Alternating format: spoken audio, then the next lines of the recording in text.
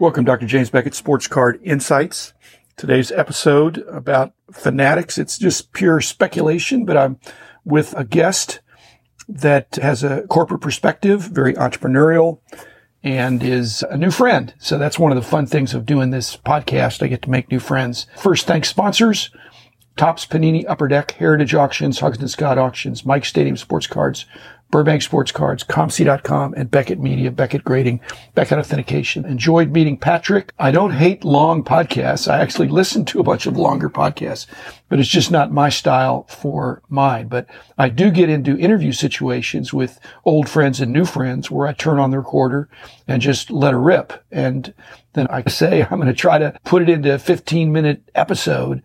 And frequently, there's just too much good stuff. So again, Patrick, thanks for a lot of different back and forths. This is actually the last segment. I rarely do that, but this is a shorter segment where I can give a little more intro to Patrick and why I think he's worth listening to and worth me spending a little bit of time. Actually, one of my good friends is one of his business mentors. As I said, he's very entrepreneurial, has a very successful that he's co-founded that's really taking off. So I'm always happy for other people's success. In addition, he used to live in Dallas. He's a lot younger than I am, but he's the age of some of my friends' kids. He went to a very prestigious all-boys school that several of my close friends sent their sons to. Great education, and he's parlayed it into a great career and a great collection. And this is the last of the time we were talking, but I've got a couple episodes I'll release later where we hear a little bit about his origin story. And it ought to be doing that first, but I just think this is appropriate to launch this way. So if something doesn't make sense, it's not Patrick's fault, it's my fault. His collection, by the way, we do get into that in the other episodes, and I think you'll find that fascinating, including his Grail quest that I wouldn't put it past him. So I'm excited about the future of his collection and his corporate and personal future. Patrick, thanks for sharing your story, and I wish you the best. I'm sure I'll be seeing you at some of these various events as you increase your visibility. This was one where he actually came over. So Zoom is manageable in a different way. You don't have as much chemistry. But when somebody comes over and I give him a little bit of a tour, and so it puts some context into some of his questions and what we talked about, because he can see a little bit about how I hobby and my wall and those kind of things. It did take a little bit longer, and it doesn't deserve to be on the cutting room floor. It deserves to be listened to by faithful listeners and anybody who's interested in the hobby. So Patrick is an up-and-comer, unless he's already arrived. So again, thanks, Patrick, and thanks, sponsors. Thanks, listeners. And here is the final part of my conversation with Patrick, with more to come in future episodes. Fanatics has a history of cutting out the middleman. The hobby shop is still so important. What do you see that evolution being? There's different kinds of disintermediation that is going to happen from your business and my business too. Why do you want somebody to come between you and the customer? Okay. The question is, who's your customer? Okay. In the retail element, there's going to be some simplification and taking out layers of the distribution. Okay. But the hobby shops, they need to make it easier for hobby shops to get it. If it's a legit hobby shop, and there ought to be enough evidence on social media or other places to prove this is a legit hobby shop. It's not a front for flippers. Okay, so if it is, I hope they will, because they are ambassadors. So that'd be foolish. Yeah, I totally agree. But Fanatics is an intermediary in a sense. Of course, yeah. And so they already are. So they don't want somebody else to be an intermediary. They're probably going to eliminate, in large part, distribution for distributor to the hobby shops. Yeah. And it might be there's some level of hobby shop that is so small, below the economic order quantity that's viable for a large company, that will need to have some other way to source the product, and that may be called a hobby distributor. They will also impose rules on the hobby distributors that they will have pricing windows, and some of that stuff may not even be legal. I think there's some antitrust or the rules, regulations are. Yeah, we studied this. Yeah, obviously we have general counsel and outside counsel. I learned that and those rules will tighten up. Definitely. When a manufacturer puts an MSRP on something, the retailer does not have to follow it. I think it's an implicit threat, and Fanatics has also followed through on that threat by eliminating some distributors. Being very sensitive to the market and where they think it's going. If someone's a hobby shop owner, I think they need to diversify their services and highlight their services, meaning they need to have a kids trade night. They need to be a service company, not a product company. 100%. 80%. They still got to have the product. They got a product. They've got to have singles. They got to have supplies. They've got to have a trade night. They got to have a kids trade night. They need to be doing things that shows that they're a flywheel. That they're a hub. That they're a hub. And too many of them are too focused. Some hobby shops don't buy. Well, they're going to be out of business. Yeah, you've got to buy. You've got to create churn and interest. And if you're a hobby shop not creating churn and interest, then you're probably going to get 30 years ago, there were 20,000 card shops, and they all worked with us, and we provided that churn. That every Tuesday morning or whenever they came in, they had traffic in the store because of that. I'm glad we were a part of that. Yep. And it was positive for the hobby.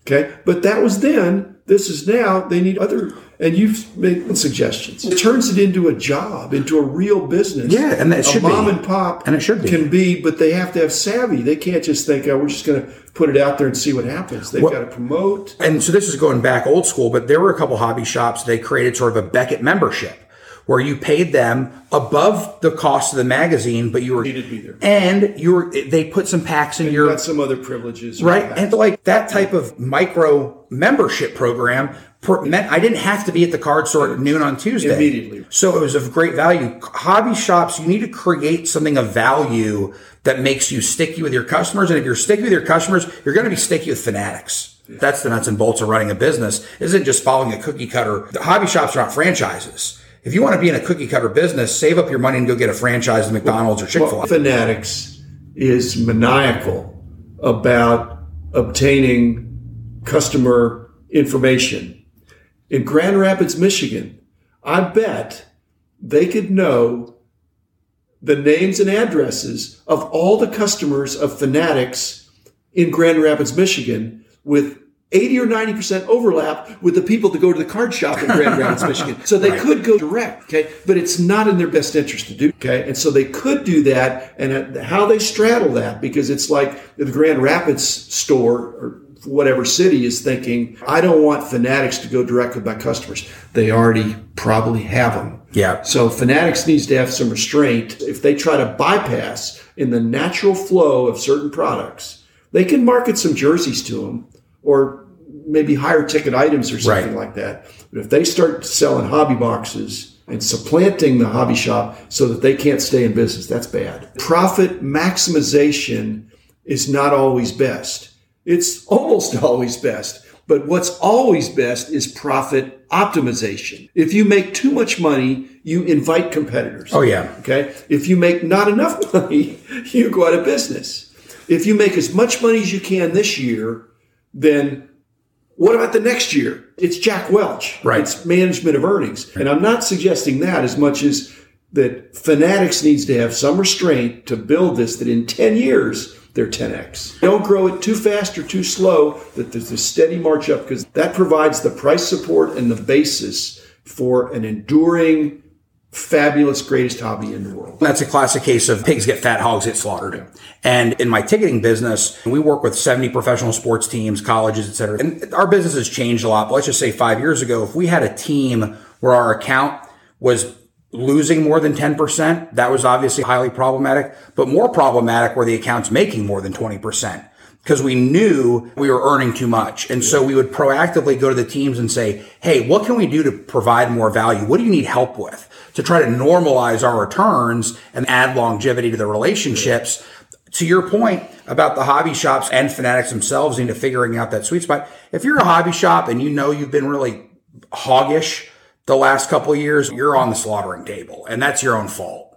But if you're a hobby shop that's been really respectful about not price gouging and trying to provide value, then you know what? You're probably going to stick around. But basically, if your business was public, it'd be run differently. Oh, yeah. If Fanatics became public, which I'm not eager to have that happen anytime soon. I'm with you. That could be problematic, because then you got people coming in saying, why are we having these hobby shops? Fanatics has leadership that understands the first three letters of their name, FAN, really are meaningful into what they're doing. They'll try to optimize. And also, we forget that Fanatics is different from Fanatics Trading Card. Fanatics just raised another round to be at $31 billion valuation. Fanatics Trading Cards raised money at about a $10 billion valuation, which seemed really steep, which seemed really high. Well, both of them seem steep. And they have to be consolidated at some point. But I think it's not called a cash grab when you do something like that. Right, because no one's getting paid out. But when they tried to raise money at that valuation for the Fanatics cards, they got it. They got it. But they didn't get $10 billion. They got whatever percentage of the company. That's the valuation. They got enough money to have a pretty good runway. Yeah. But somehow they have to come back together. Right. It was a valuation similar to a tech company. So basically the investors saw, okay, they have this IP. They have the ability to innovate. They have the ability to distribute in different ways. They have pricing power, too. They have pricing power. They eventually will have pricing power with a fanatic following that's going to be growing. Okay, but they can't abuse it. To your point about going public, my fear is they get spun up together and go public in 18 months. There's no other exit. But there can be a cash cow for them. Yeah. And you don't need an exit if you're highly profitable and all your investors are satisfied just to milk it. But yeah, that's what probably will happen, and I hope it's not that soon because it'll change the ethos of the company, just like your company or my company. Oh, yeah. You go public, corporate culture is redefined. Yeah, I think. Obviously managing against a quarter versus a year. And also some of our businesses, we look at it as it's a 10-year tranche or a 5-year tranche or a 5-month tranche. So going public changes those sorts of goals. The man in the house of cards. The man in the house of cards. The man in the house of cards is doing all right.